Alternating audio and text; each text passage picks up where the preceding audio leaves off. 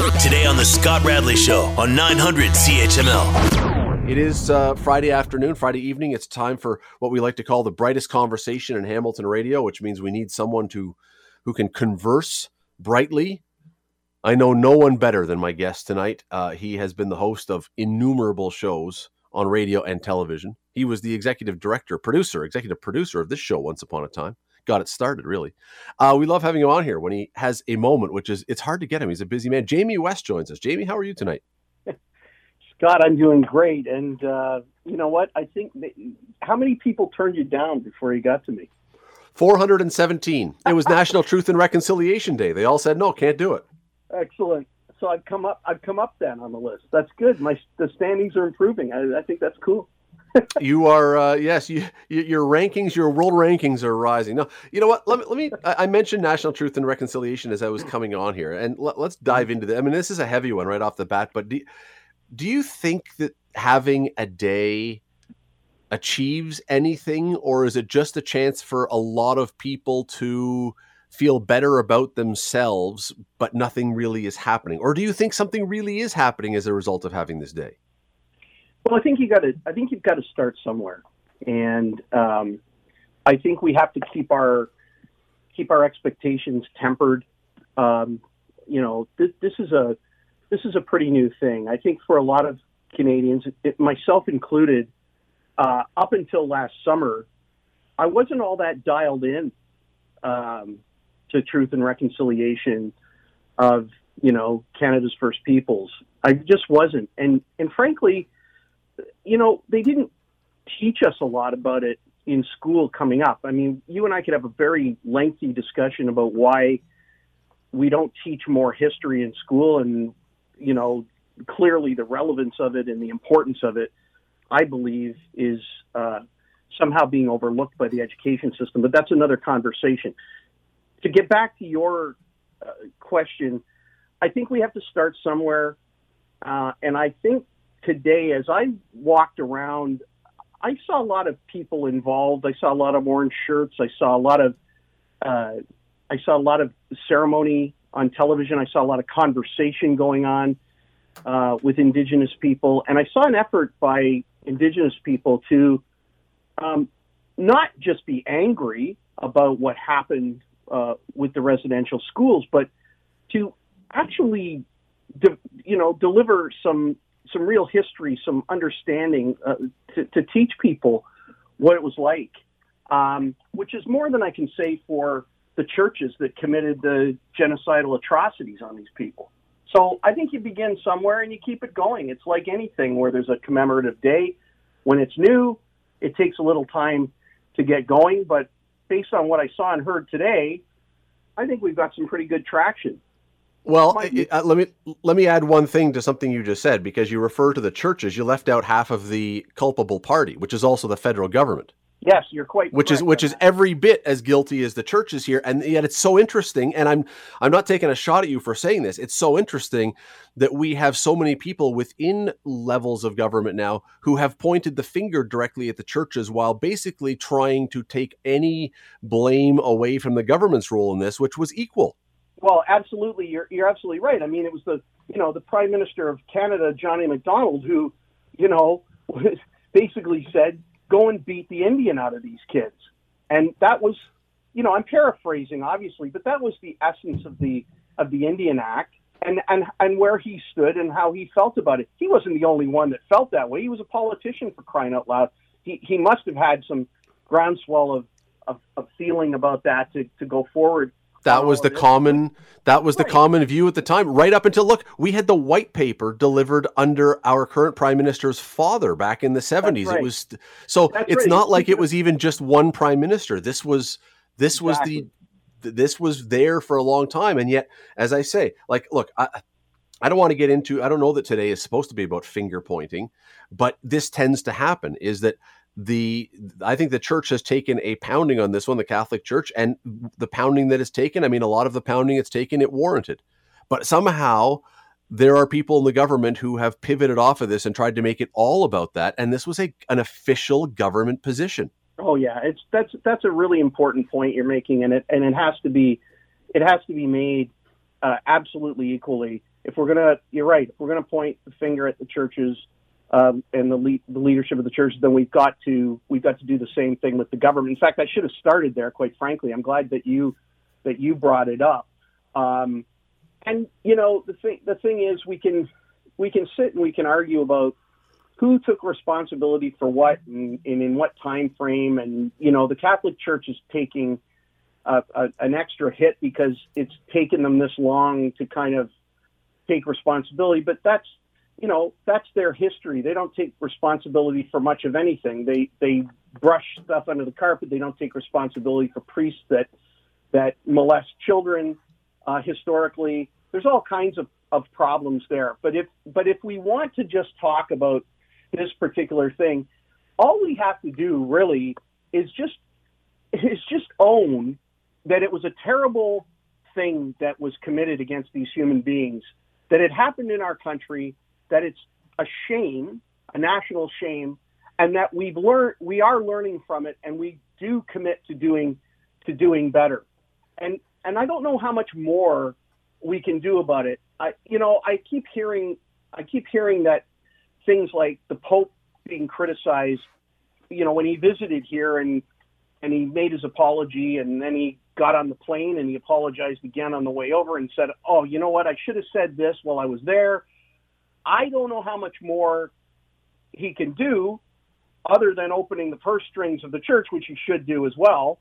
The richest entity on the planet should open the purse strings and definitely throw some money at this. There's no question about that in my mind. But if we're just talking about owning it and apologizing for it, I don't know how much more apology can be delivered. I get tired of that after a while. For me, it's like, let's change the way we think about our First Peoples in this country. Let's help them with their real problems like drinking water. How can there be places in Canada that don't have clean drinking water? That's clearly something where we say, yeah, that's a priority. That's something we should be doing. And yet it's not been done. And maybe I'm missing something, but I don't see a whole lot of construction going on that's solving this problem now, even though we've been talking about this for a long time. So what reason should any of us have to believe this is something that is going to ever get fixed? Well, clearly there isn't. Show me the clean drinking water, and then I'll say I guess it's been fixed. But and I don't know what the holdup is. I don't understand. Money. And I think that's part of the problem. I don't think most Canadians have a clue why these things occur. I think there are problems within the Indigenous communities themselves as well. Like, let's not be naive about that. There's, they govern themselves in ways that aren't exactly fitting at all times with a strong moral compass. No different than outside the Indigenous communities. They're not perfect either in terms of how they govern themselves in their own communities within their own culture. And well, there's a challenge there, right? There's a big challenge there, which is that you have, in many cases, many of these communities say, we are independent, therefore we do not want federal government or any kind of outside government oversight. Right. So we want you to provide for us or help us, which, that's fine. And many of them, if this would be fine, you would give the money, the thing would get built. But if there can be no oversight, what happens if it doesn't get done? And you can't then, it's a complicated thing. I don't know that should stop anything from happening, but I agree with you that there are complications here when there is supposed to be a clear independence between what the people giving the money can do afterwards and what the money is going to go towards. Yeah, and I think that there's, again, this is, I'm not an expert, but I go back to the Caledonia occupation days in 2006, and I lived there then, and I did hours and hours of talk radio on CHML about what was going on, and I was threatened. My life was threatened, and I went down to the barricades and I met with people who were surprised that I showed up at the barricades. I was threatened by one guy, and I went down to meet him on a Friday night, And he said, I'm surprised you showed up. I said, well, do you want to go and have a cup of coffee over here at Horton's and we'll talk about it? And we did. And the conversation was much more candid than the political one between a talk show host and a politically charged representative of the Haudenosaunee. It was just two guys talking, one with an Indigenous background and one without. And it was actually quite amazing to see what could happen over a cup of coffee. What I'm driving at is that a lot of Indigenous people are under a lot of pressure politically to toe their own political line, or the political line that somebody wants them to toe. And there's a lot of people who probably would like to speak up and tell some other truth. You know, there's more than one truth out there on big issues like this. And I'm sure there are some that would like to step forward and tell more truth, but it's not politically expedient to do that in a lot of cases. And my point is, wouldn't it be nice if the Indigenous leaders, many of whom are excellent people, quality people, could encourage more voices like theirs to stand up and come forward and have a real dialogue that's less based on the politics of the day and more based on true history and true needs in the present time. Yeah, and I'll take another issue. There's more opinions out there. I don't know that there's more than one truth, but there's more opinions out there. Everyone's got an opinion on this, and that's, you know, like you talk about the history, and earlier on you said, I don't know why we struggle in this country with in schools to teach history. Well, I got two reasons why I believe that's the case. One of them is because we don't necessarily, at least when I went to school, it wasn't made interesting and relevant. So we never really got, when I was in grade 9 or 10, I never really got why I had to learn about this stuff because it had no application to me. It was not made relevant. And two, clearly these days we can't agree on what that history is. So now we're just saying, well, you have your history, I have my history, we'll teach our own history. Well, that's not helping anyone either. That's how we get to these places, by everyone having their own history or their own truth, and not seeing that there is a truth and a lot of opinions and varieties and variations. Well, I'll agree with you on that. You make a really good point about how teachers can make a big difference when it comes to things, particularly like history. If you've got a passionate teacher who's into it and can create some context and make it interesting, then history becomes relevant because they show you the context and they show you the relevancy. But you're absolutely right. Some don't.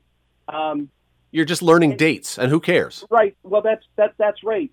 But it doesn't take, absolutely, it doesn't take away from what I believe is a critical need, maybe now more than ever, maybe than even when you and I were in school, to get it going again, because it also, with the right teacher and maybe audition the history teachers, I don't know, but it creates an opportunity for kids to learn much better critical thinking, which to me is maybe the most important thing that kids come out of formal education with, hopefully, is an ability to think critically and ask questions. So what I'm getting at is, if we were in a history class with an interesting teacher giving us context and everything, that teacher theoretically should be saying to them, but don't take my word for it. Go here, read this, go there, read that, read opposing views on this, and you can find that here. Send out lists of opposing points of view and opinion, and say to the class, I want you to do an essay on both sides. I want you to argue this issue from both sides and give me 1,000 words for 30% of your mark or whatever. Just an idea. No, look, Jamie, I have spoken in classes before talking about working in the media world. And one of the things that we get accused of all the time is being biased. Every person who works in the media gets accused of being biased. Mm-hmm. And my question is always this, and I have people in a classroom, the kids are sitting in a classroom. I say, okay, close your eyes right now, every one of you, and raise your hand if I want you to tell me what is the most dominant feature of this room you're sitting in right now. And I make them write something down. If you were describing this room, what is the one thing that is the dominant feature of this room? And you want to know something? Not everybody, but there are many different answers. Some say, well, the desks, some say the walls, some say a flags, whatever. The point is all of them are accurate. All of them from their perspective are telling truth as they saw it. Now, they're all true? Yeah. Is it the most dominant feature? Maybe there is a true answer, but it's perspective. It's your perception. And that's one thing we don't do is all of these stories. So the stories from the white people who came over, you know what? Their history, that's their perception. Are they lying? I don't think they're necessarily lying. That was how they saw it. But can we take the other side? Truths. Yeah. Right. But it doesn't mean, and this is where it gets complicated. What we tend to do is we say either we're going to follow all of this one, or then, well, no, we don't agree with that anymore, so we're going to dump that. Now we're going to follow all of this one.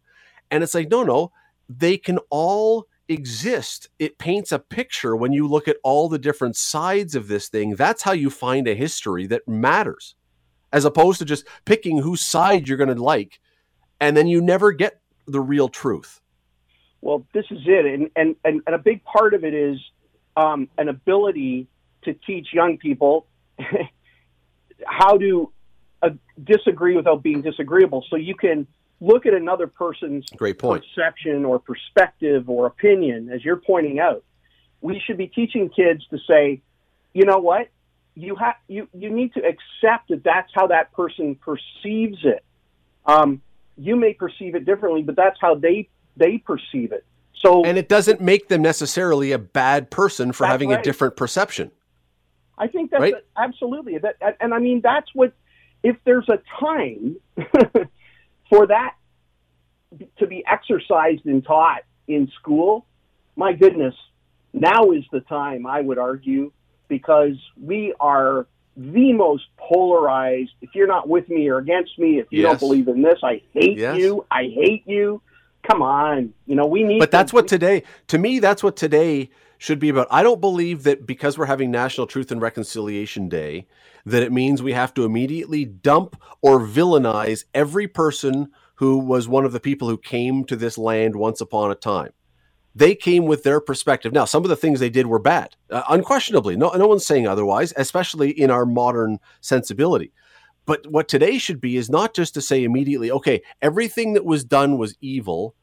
I think what you do today is the day to listen to the other side, and so we can bring it into the conversation and see how these two things work together and find a real history, as opposed to just saying evil, good, therefore we've decided. You need to blend all the stories, because I'll tell you something, I'm pretty sure that all the people who came were not evil and didn't have evil intentions. At least they didn't think they had evil intentions. And I'm pretty sure that the indigenous people who were here didn't have all evil intentions.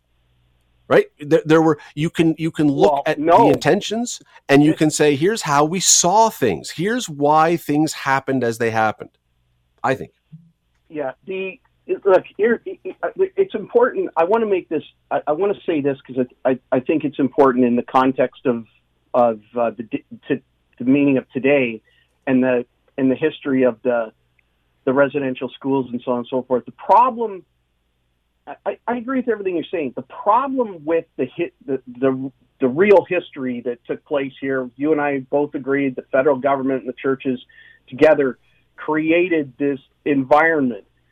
And what I'm going to say about that is the problem with creating those types of environments is you give license to psychopathic human beings, whether they're wearing a collar or not, to commit atrocities on other human beings. That's the problem with those types of policies. I'm not saying that every person who ever worked in a residential school was evil or abused children, but it sure created open season for those that would lean that way naturally, is what I'm trying to say. I agree with you. And to get this, and again, we got to run, but I think you have to now listen. What we're doing finally is we're listening to the other side as well, to get the other view of this from what we all learned in history class, which is good. I don't think that you necessarily, though, throw out the first part either. You have to be able to see how these things came to be and what was the thinking behind how these things came to be. And then it wasn't necessarily all evil intent that led these things to come to be. And if you dump some of this stuff or don't listen in the first place, as we haven't, you don't have the picture. You don't have the real history. I know we got to run, but the old saying, the road to hell is paved with good intentions.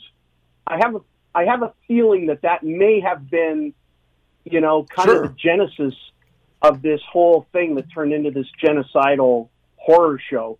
I think we have to listen to both. We haven't done a good job listening to both sides. I don't know that the answer to that is to listen to only one side or only the other. The whole picture will tell the story. That's what we have to do. We have to be listening now to the one we haven't listened to, while then melding it and figuring out how does that fit in with what the other side was. Again, I mean, it's the only way we're going to learn how these things happen so they don't happen again. Jamie, as of Monday, we will be 3 weeks away from the municipal election. Are you in any way engaged at this point in the municipal election? A little more so than the last couple. Yeah. Okay. I am. Are you? Okay, because you're one of the unusual ones, because I've been talking to people, and by and large it's been a giant yawn so far for a lot of people. I've been asking, I've asked a number of people in the last few days even who's running in their ward, and no idea. It seems like something has not caught yet the public's interest. I don't know why.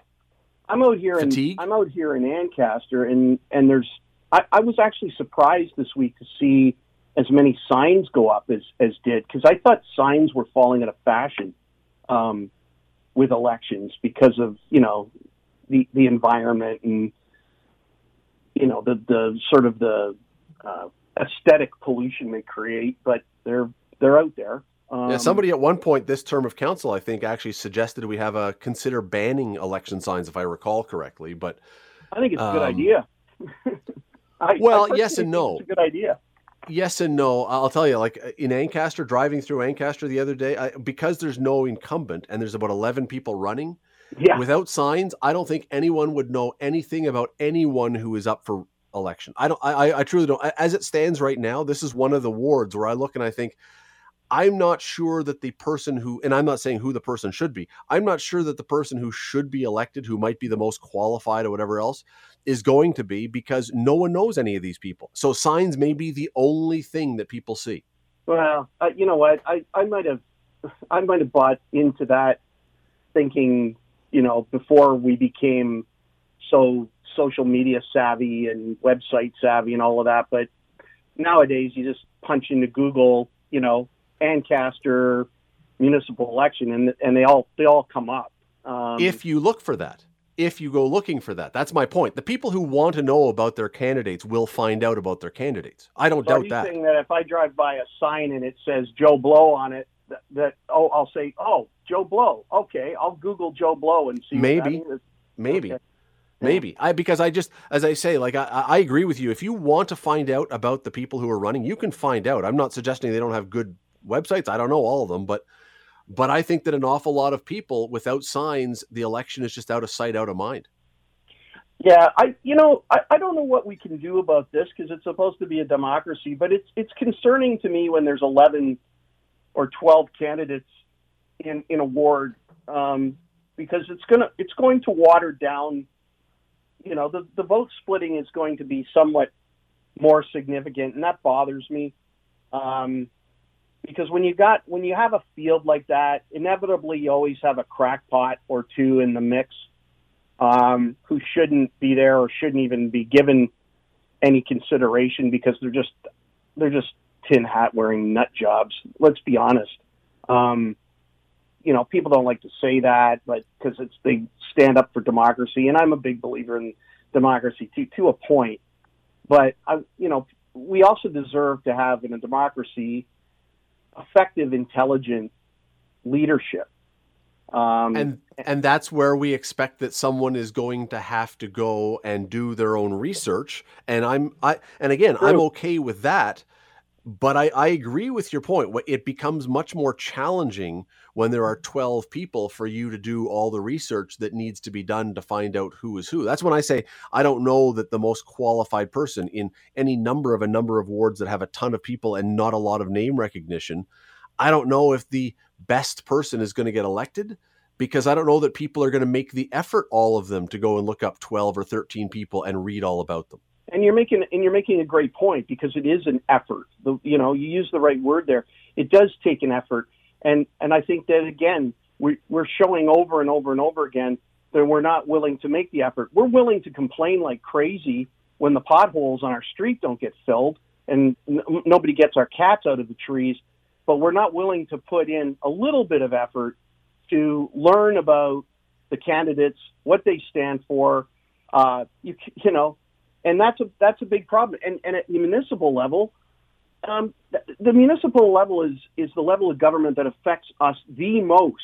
Yes. And yet it's the one that people pay the least amount of attention to. That's crazy. People have got to get with it. I agree with you. In fact, here's something that, you may agree, you may disagree, because I know that, for the last term of council, everyone's hated council and says councillors you got to get the bums out and all the rest. Listen, I'm of the opinion that we pay our politicians inversely to how they should be paid. I believe that that city councillors and mayors should be the highest paid politicians. I sincerely do. And the federal ones least, because the municipal ones actually do per capita, per person, do the most amount of work, because they're constant. They're getting all the calls. They have to do all the stuff. If you're a backbencher in the federal government, not only it's not this party, I don't mean this government, I mean any government by any stripe. Your leader is making, or the cabinet making, all the decisions. You're just there as a vote. That's all. Mm-hmm. I would say flip it around. The federal politicians that are getting paid $200,000 a year, give that to the local people and give the federal ones the 90,000 or whatever it is. And yet you're right. We don't pay nearly as much attention to the people who are doing all this stuff in the city. Yeah, it's a real problem. And I'm encouraged in this election by some of the experience that's coming in to vie for positions. I think it's a good thing that Andrea's in the race for mayor. I believe that I don't know Keenan Loomis well at all, but I've had a lot of dealings with Andrea over the years as a media person, and going back to the days of action when they were marching through the streets here during the Harris government, and I think she was with the District Labor Council at that time. She's a quality person, and it's good that she's running for mayor, and I'm happy to say that I hope she becomes the mayor, because she's got all those connections at Queen's Park, and people say, well, they're always fighting with her and shooting her down and stuff, but that's the political discourse that goes on inside the legislature. But these people don't leave and hate each other after the debates and the stuff that goes on, the show that goes on inside the legislature. And she's got the experience to know how to make the right pitches to get Hamilton the right things. Now, I'm not on her campaign. I don't work for her campaign. She's not paying me to say these things. I'm just citizen Jamie West here. But, and Keenan Loomis might have great ideas too. I don't know. But McMeekin's another one. And people say, McMeekin, oh my goodness, how many retreads are we going to put on McMeekin? But Ted's another one of those guys who's pretty even-keeled, temperament-wise, and lots of experience. And I don't see that being a bad thing around a council table that's going to have some new faces. It's funny. Politics is the one profession, I think, maybe someone else will throw one at me that I'm not thinking of. Politics is basically the one profession where we, in a lot of cases, say not having any experience is a benefit. And I'm not sure that's true. And I'm not saying that we should always be only bringing back people who have been in politics before. You eventually get to a point where no one has had the experience and they all retire and then you're stuck. I don't mean that. But the idea that we would want a council of 16 people, 15 councillors and a mayor, none of whom have any political experience, would honestly be a disaster. It would be a disaster. they'd figure it out eventually, but in the first year or two, it would be a disaster. Right. And guess whose expense their education always, on? always. Yeah, So, you don't want nobody with any experience on there. And again, I'm not lobbying for any particular. You're not hearing me name anybody. I'm just saying I don't think we want 16 neophytes sitting there going, "Oh, what do we do? What do we do?" You need someone who knows what they're doing. I want candidates who have, had leadership roles either in their work lives or their community lives with community organizations, but some kind of leadership roles, not just, and it's fair. The guy that works a shift and punches the card can run if he wants, but I don't want him representing me at council. I want somebody who's led other groups, who has been more involved in the community, not just somebody who wants to get in there and get their 15 minutes on the local cable access channel or in the Spectator or on CHML to shoot their mouth off about how crappy everything is.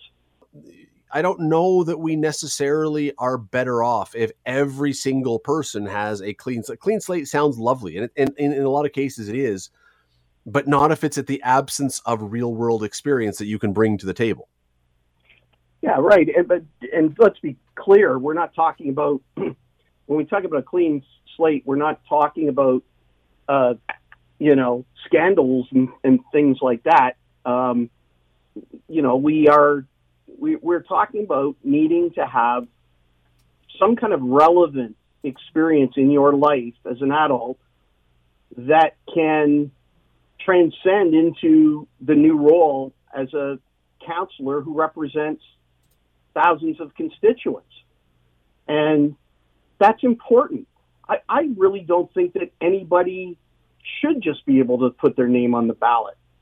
I think there should be some criteria under which you can register. And I think that way we would get more for our money and our efforts. Yeah, I mean, look, that's an interesting one. The problem that we would have immediately is nailing down what the criteria is, because I'm telling you, there are certain activist groups that will come up with a list of things that you have to have in order to get in there, and other activist groups will say the opposite. Like that forget the election. I mean, you're going to have the biggest fight ever just to get to that point. I mean, and the other thing, by the way, with what we're talking about in this election is really a lot, it seems, of the organized groups seem to be looking for people who are clean slate. And, I'm not, as I say, I don't mind people who don't have political electoral experience getting into office. I'm not opposed to that by any stretch. But it seems that the only people, and this happens with any group really, the only people that they want are the clean slate people who happen to subscribe to their political agenda. We don't want someone with an agenda that's come in before. Like this thing is, these elections, and you're talking about it. I mean, we're into such an angry, divisive thing now that we are. You know what, you may have a clean slate, but it's not clean enough because you have something in your background that doesn't align with what I believe. So therefore, it's not really a clean slate. You're a danger. But my person who's got a clean slate has some background stuff, but I agree with it, so they're fine. They're exactly the right person to come in. Yeah. So you're illustrating the polarization that is so dominant, and mix in the complete lack of or unwillingness to give benefits of the doubt or to trust, or worse, throw out every kind of conspiracy theory about the guy in, I'm just being theoretical, Ward 7, Ward 6, Ward 11. I mean, the thing you hear over and over and over again, oh, so this guy's in that guy's back pocket. This guy's in, Labor's back pocket. This guy's in the developer's back pocket. Blah, blah, blah, blah, blah. As though Labor and developers and all those things are evil. You don't have those organizations in a city like Hamilton. You don't have those cranes in the air that we've been seeing. Like the mentality of some of these, as you point out, organized groups that special interest groups that want to run slates of candidates. It's nuts. I am amazed when I drive through this city. I see all kinds of room for improvement, but I also see a city that's growing and evolving in a positive way in spite of itself. And I'm hopeful that this next election, just like every year, we're hopeful that the Leafs will do it. Let's hope that, after this election, we got the right players on the team that can gel and score some goals. And you know what, Jamie? There's one other thing to your point, and you've led me into one other thing, and that is one of the things that we've heard a number of times is, council was skirmishing a lot last term of council. The council didn't get along, and we need a council that's all going to, get along and be on the same page. And I'm thinking, no, I don't think we do want that. I don't think we do want 16 people who all agree just to push everything through. We want pushback. And when we don't want a rubber stamp council that just everybody is in alignment, no one has a disagreeing position on anything. That's not how democracy is supposed to work. We want people with different views on there. We don't want an entire council who's on the right. We don't want an entire council that's on the left. And if you're going to have those butting heads on certain issues, you're going to have some skirmishes. That's not a negative thing. That's a very healthy thing. Well, absolutely. I mean, again, it comes back to what we were talking about a couple segments ago when I said we have to be able to disagree without being disagreeable. The acerbic style of councillors like Terry Whitehead have no place on that city council. I mean, that guy just made a total ass of himself in there. And, there's no place for that. We need decorum. They should send all of all of these councillors, when they're first elected, should have to go and sit in the public gallery in courts of law, criminal court, family court, civil court, and learn from the decorum that is enforced in those buildings. Because there's reverence in there, and our city government and the seats of our city government should be under the same kind of culture and rules, frankly. Yeah, but that doesn't mean we have to agree with each other. No, the difference is I agree with you absolutely about decorum. But as I say, I've been hearing a lot about people say, well, we need to have this so we're not always like going at it. We need to have a little more agreement or a little more simpatico, whatever the word. It's like, no, I don't want that. I don't want that. I don't want a city council that is all in agreement on everything. And if you were to find a bunch, if we have 14 of the 16 who all agree on everything, we've got a problem with our city council. We need the ability to have other people challenge positions and fight back against positions and do it passionately at times, and even do it at times to the point where other people might get angry about it. That is not unhealthy. Yeah, that's not unhealthy though. I'm arguing that people need to do that intelligently and with evidence and solid fact-based information to present the council before the vote is called. That's all. A lot of times people shoot emotionally from the lip, and that doesn't serve the constituents of that ward properly on that particular issue, whatever it happens to be that day. You're listening to the Scott Radley Show podcast on 900 CHML. Let me bring Jamie West back in. I don't even know how to introduce Jamie properly because he does everything. He's been everywhere. He's done every show. Everybody knows Jamie West. He's just like Hamilton's media magnate. How's that? Well, thank you. I mean, we're morphing into podcasting now at West Pro Media. There'll be some new material. I've got the Jamie West podcast. And I've got a really exciting new project, Scott, that maybe we can talk about down the road. It's called DivorceCom, and it's a communications company developed to help people who are going through separation and divorce do it in a way that's non-conflictual. That sounds smart. Yeah, through alternative dispute resolution. And I'm working with a number of lawyers and experts with a podcast called Divorce Solutions, and people can check that out wherever they get their podcasts. And maybe down the road we can talk a little bit more. Absolutely. About what Absolutely. Divorce.com is, and but people can look it up if they're interested now. Anyway, absolutely. Thanks for the plug. All right, let us get to this. Speaking of court, great segue. You didn't even know this was coming up, but great segue. There is a court case looming because a federal judge has refused to toss out an accusation that Ed Sheeran ripped off Marvin Gaye. That when Ed Sheeran wrote Thinking Out Loud, that he stole from Marvin Gaye's Let's Get It On. Someone has put this together. They've merged the two into one song.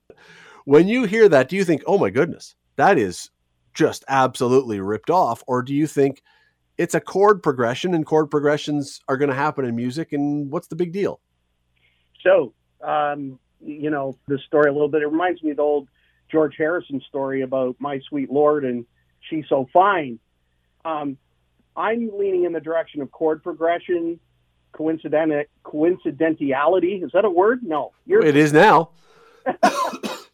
So here's the, I don't, you know what? I don't think Ed Sheeran needs to rip anybody off at this stage of his career, does he?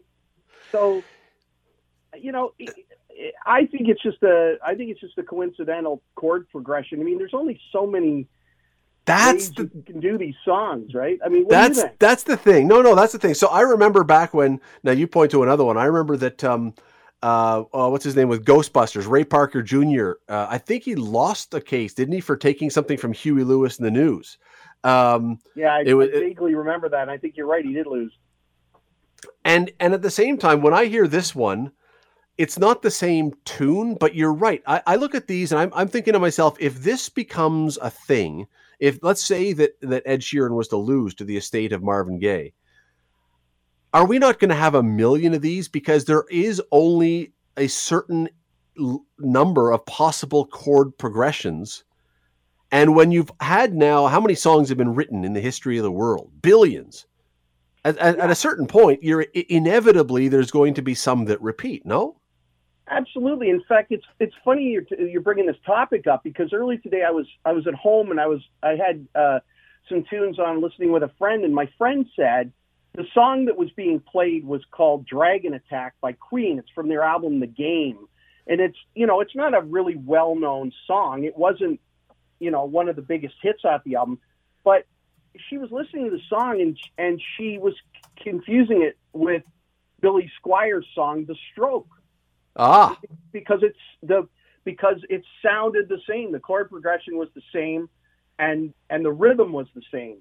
And I thought, yeah, it really does sound like that. And I thought, I don't remember Queen and Billy Squier getting into a Donnybrook over Dragon Attack or The Stroke later on. I guess The Stroke came long after Dragon Attack, but you get my point. I mean, yeah, there is going to be some crisscrossing of these chord progressions, and I think it's all about intent at the end of the day, and this just smells desperate to me.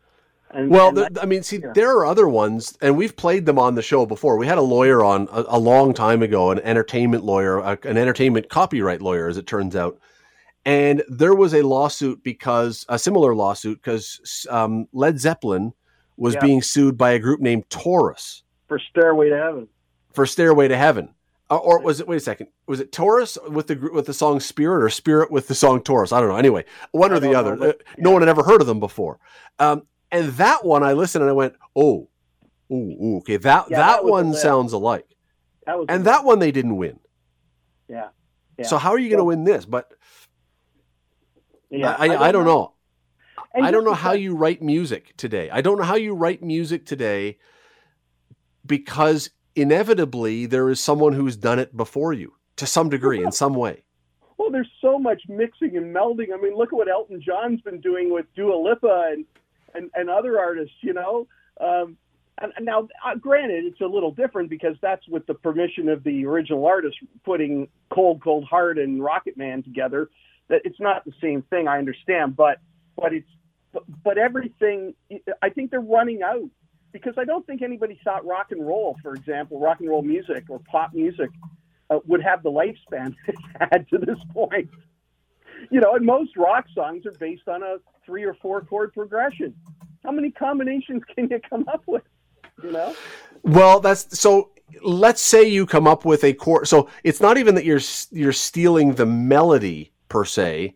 You're stealing a chord progression. And how many chord progressions must you have for it now to be a copy? What if it's 3 chords in a row? Is 3 chords a progression that would be plagiarism? Or must it be 5? Or can it be 2?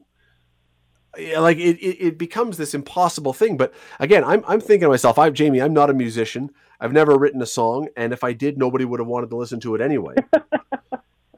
But I can't imagine that you could write something in 2022 with the billions of songs that have been written and not have someone say, that sounds really like something I heard before.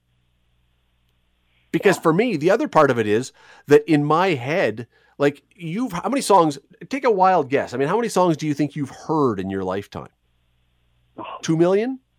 Maybe? Oh, okay, sure. Yeah, I don't know. Let's say 2 million.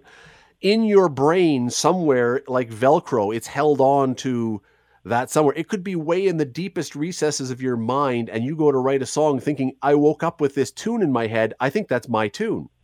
And really, it's something you heard years ago that has somehow popped up. I don't know how you do it. Yeah, it comes down to, when you're getting litigious about these things, it comes down to intent, I think. And maybe, did you intend to do it? No. Okay. But maybe there's still some sort of a financial, penalty to pay for tripping on those chords and that progression at this particular time. And, upsetting the estate of Marvin Gaye at this particular time. And, so that just becomes the cost of doing business. You know what's going to happen with this thing. I mean, just because the judge refused to throw it out doesn't mean that the case is going to go against Ed Sheeran. They'll settle it out, and that'll be the end of it. Here's some money. Well, there's one other thing, Jamie. There's one other thing here. And is it not possible, and again, I'm not letting someone off the hook or not, I'm not being naive, but is it not possible that someone, considering, again, the amount of music written over the years, that someone could imagine, without even hearing a tune, that someone could imagine the same tune or somewhat the same tune?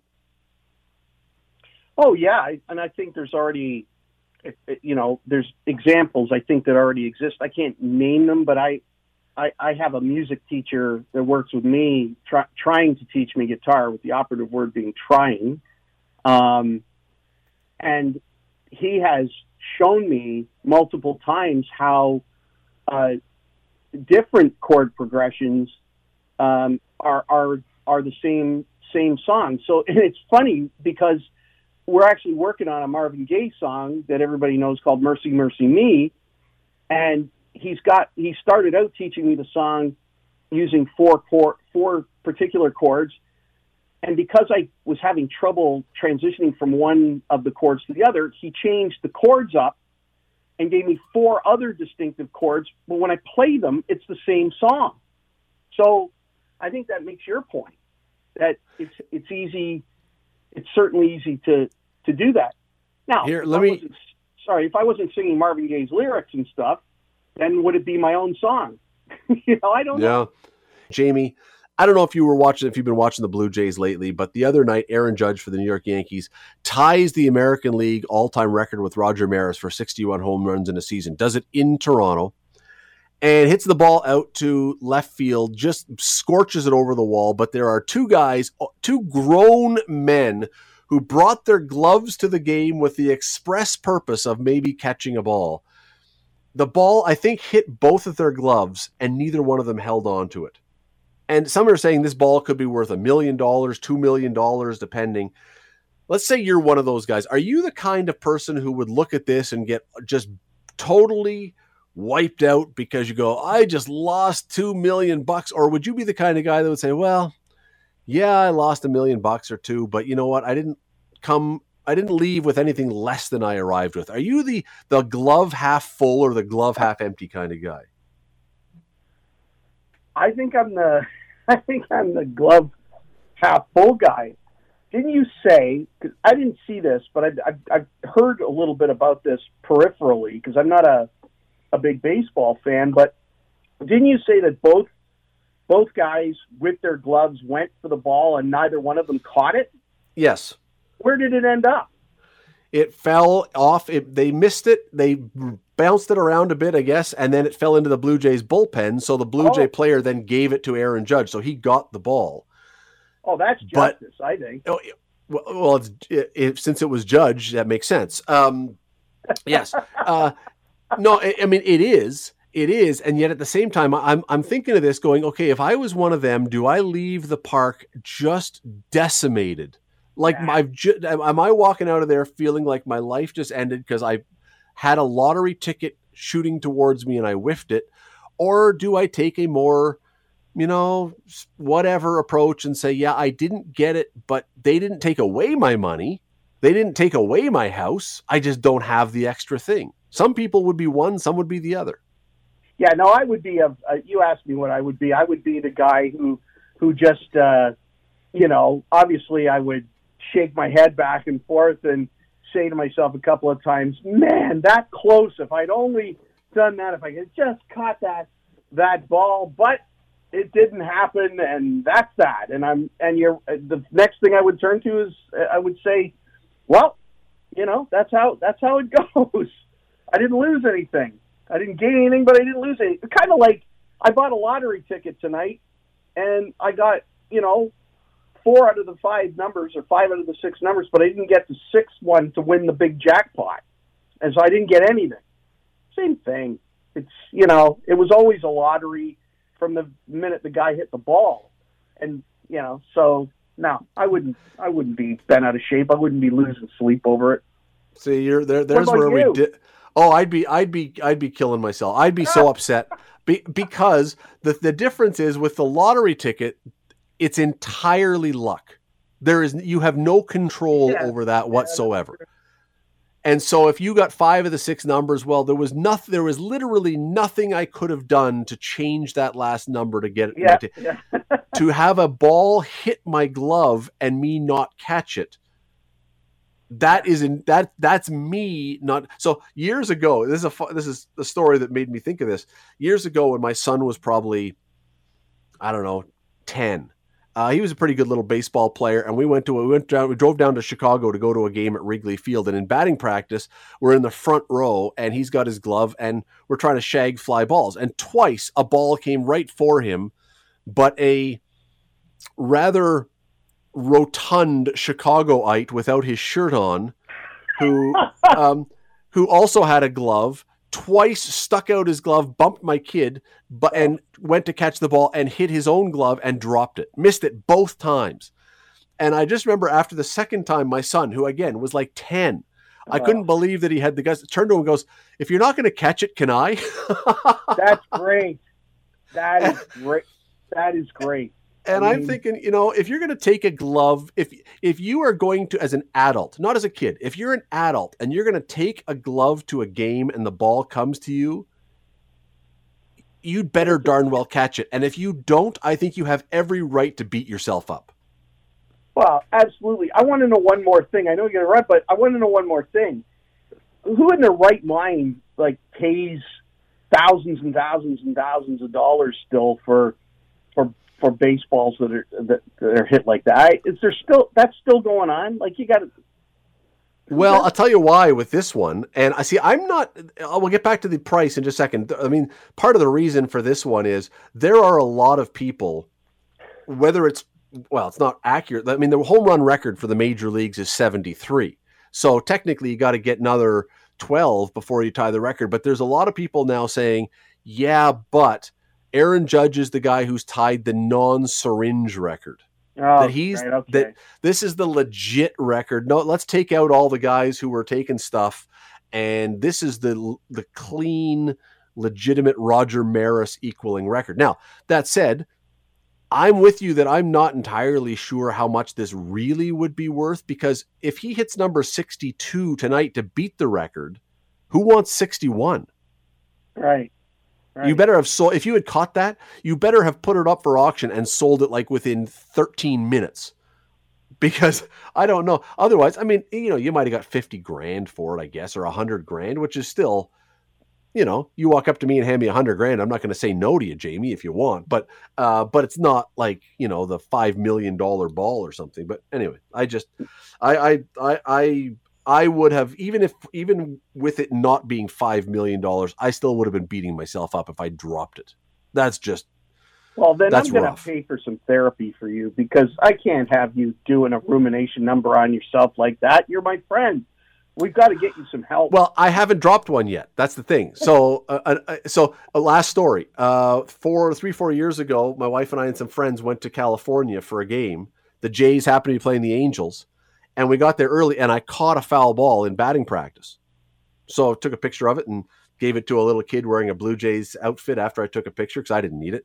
And then in like the 7th or 8th pitch of the game, I caught another one in the game now. Oh. And my kid who's watching, my son who's watching from home, knew we were going to the Jays game. I'm about to text him to say caught a ball, and he texts me, goes, "Did I just see you on TV?" And it was like, yep. The next pitch hit the seat behind me. I stuck out my hand to catch it, and then I didn't have a glove. I wasn't one of those people, one of those adults who takes a glove.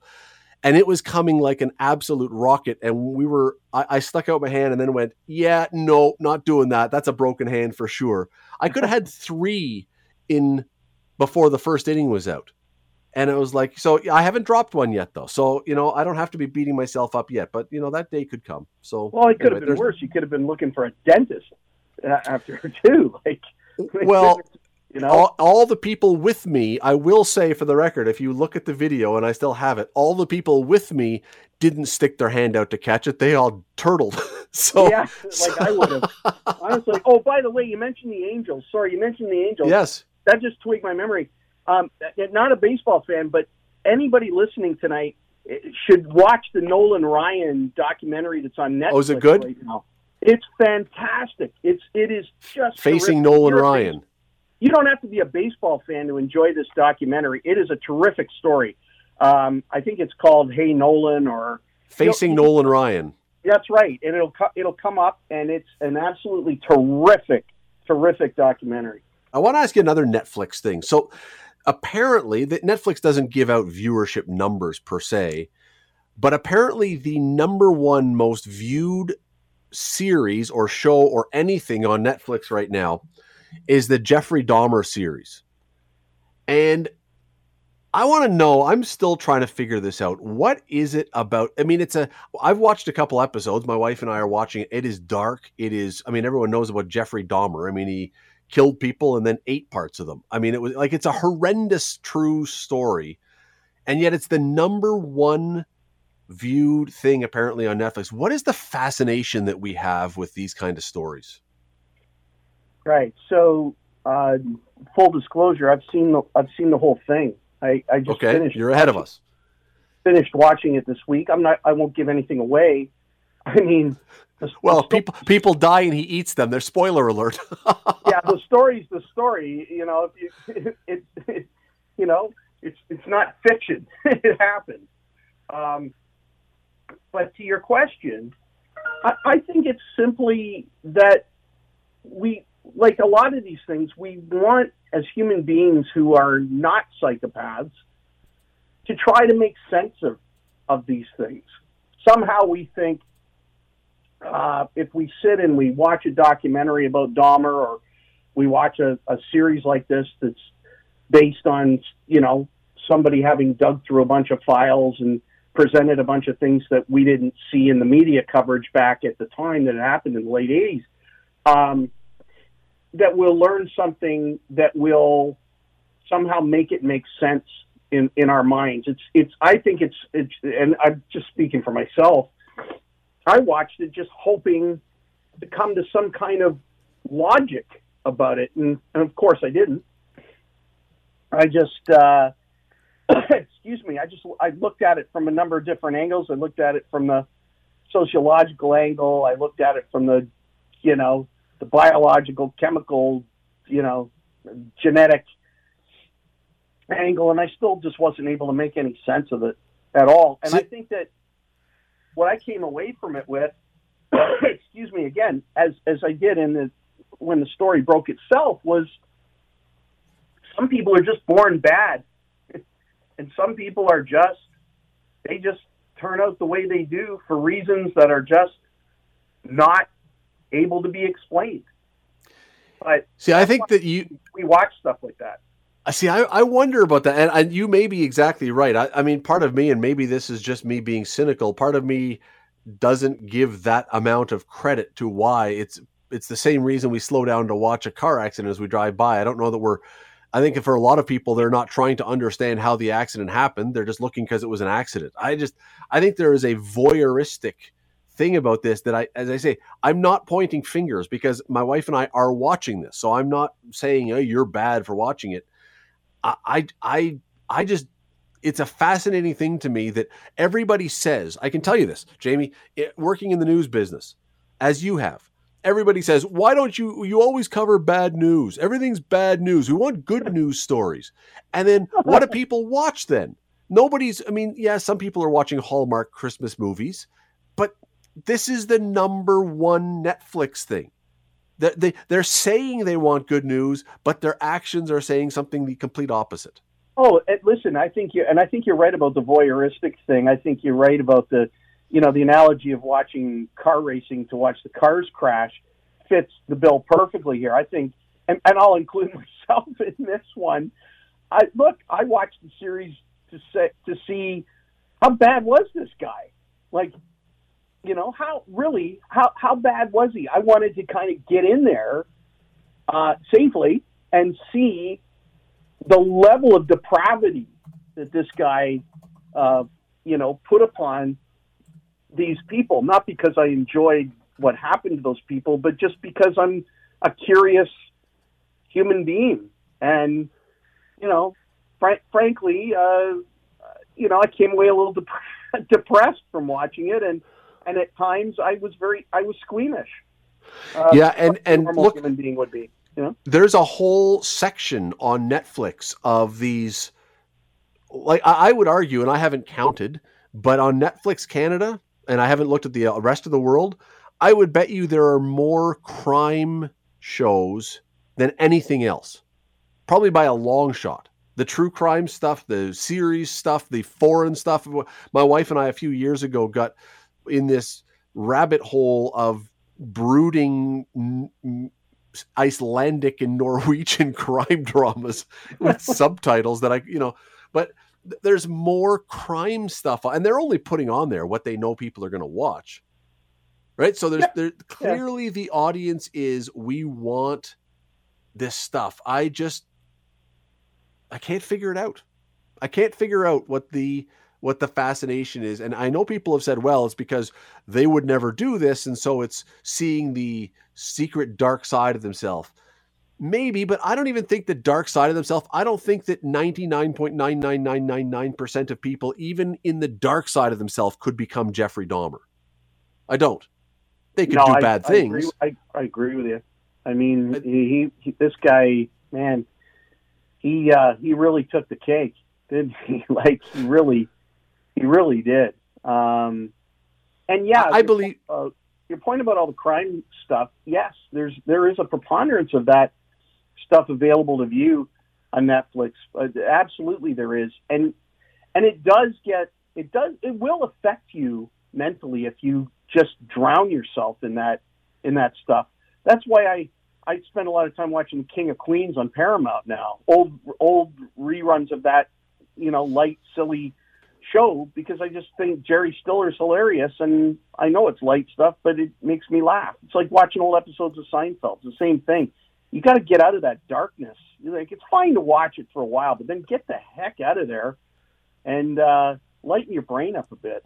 Oh no, on that point, I agree with you wholeheartedly, because even after we went into this, as I say, this Scandinavian thing, who knew there was so much crime in Scandinavia? And also, who knew that in Scandinavia, they never turn on lights when there's a crime that occurs? It's an amazing thing that some of these shows, I always find it hilarious. They walk in, CSI does the same thing. You walk into a room where a crime has been committed, and instead of just flicking on the light, you have to turn on your flashlight. Just turn on the light. You'll see it better. Anyway, but But no, same thing. After a certain while, the only response is, okay, we got to watch something else that's like lighthearted and fun and funny, because the whole world can't really be this dark and criminal, can it? No. But it feels like it. It sometimes does. And by the way, if you're looking for a great Scandinavian villain criminal, the guy who plays the Swede in the series Hell on Wheels, I don't know if that's available still on Netflix or one of the services, Hell on Wheels, the Swede, one of the greatest villains of all time. Scandinavian. Huh. There you go. Well, it is... Netflix has become the new YouTube, in the sense that YouTube... You've probably done this. I know I have, and it's cost me some very late nights where you go on YouTube because I think I got to look up this video about how to fix why is my light in my basement flickering, and I have to be able to fix this, and I'm not sure why.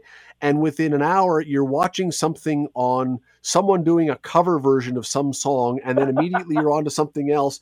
And by the end, it's like a game of broken telephone. You're like, how did we get here? But it's 4:00 in the morning. Exactly. Right? And that's what Netflix has become. Is now, I went on there to watch, say, Seinfeld or The Office or something, and suddenly, as I say, I'm watching closed caption shows from other parts of the world about, crimes in the middle of a winter storm. Who knew how we got here? I don't. They trap you. It's what they want to do. They own us. You're not wrong, though. You're not wrong. The algorithms, they own us. There's a reason that they do well, and it's the same reason why I don't particularly love Facebook anymore, and I go on it seldom, because the algorithm, I don't love it. I feel like I'm being played whenever I go on there, that I'm only seeing stuff that they want me to see or they think that I want to see, and it limits my worldview. Oh, absolutely. It took me a long time to figure that out. And again, I think it's Netflix, The Social Dilemma. If you haven't seen that documentary about algorithms, check it out, Yeah, I think anyone, this is, we were talking earlier on about politics and about people who, about issues that we get so divided now and everything else. A lot of this has to do with the algorithms, that we are being fed the stuff, and this is not a conspiracy theory, this is fact. You get stuff, your Facebook page and my Facebook page are not the same thing. No, and anyone else listening, you get it based on what they think, and through computer algorithms, what they think you're interested in. And it's just bizarre how your view of the world can be affected when you hear nothing but the same thing over and over and over again. Oh yeah, it's total indoctrination by algorithm. There's no question about it. Again, that's why we have to spend more time with young people in school, teaching them history, teaching them context, and teaching them critical thinking, so that they are not victims to the algorithms. I worry about our young people because of what we just talked about here. We got to run very quickly. We're going to talk about it another time for sure, but your website, so people can look it up, and your project, if they want to go and find it, where would they find it? Yeah, they can go to divorcecom.ca. Go and check it out there. Everything's there and explains it all. And if you want to check out the podcast, it's Divorce Solutions, available wherever you get your podcast. We're up to 26 episodes, and we're getting a lot of great feedback from it. So check that out, Divorce Solutions. The website's divorcecom.ca, and you can find out what I'm up to. Okay? Thank you. Jamie, thanks for doing this today. Really appreciate it. Fantastic job, as always. Always fun, Scott. Thanks so much for the invite. The Scott Radley Show, weekday evenings from 6 to 8 on 900 CHML. The Scott Radley Show podcast is available on Apple Podcast, Google Podcast, and wherever you get your podcasts. I'm Scott Radley. Thanks again for listening, and do not forget to subscribe to this podcast. It is free. You will never miss an episode, and also be sure you rate us and review us. Whatever you think of us, we'll take it. Thanks for listening.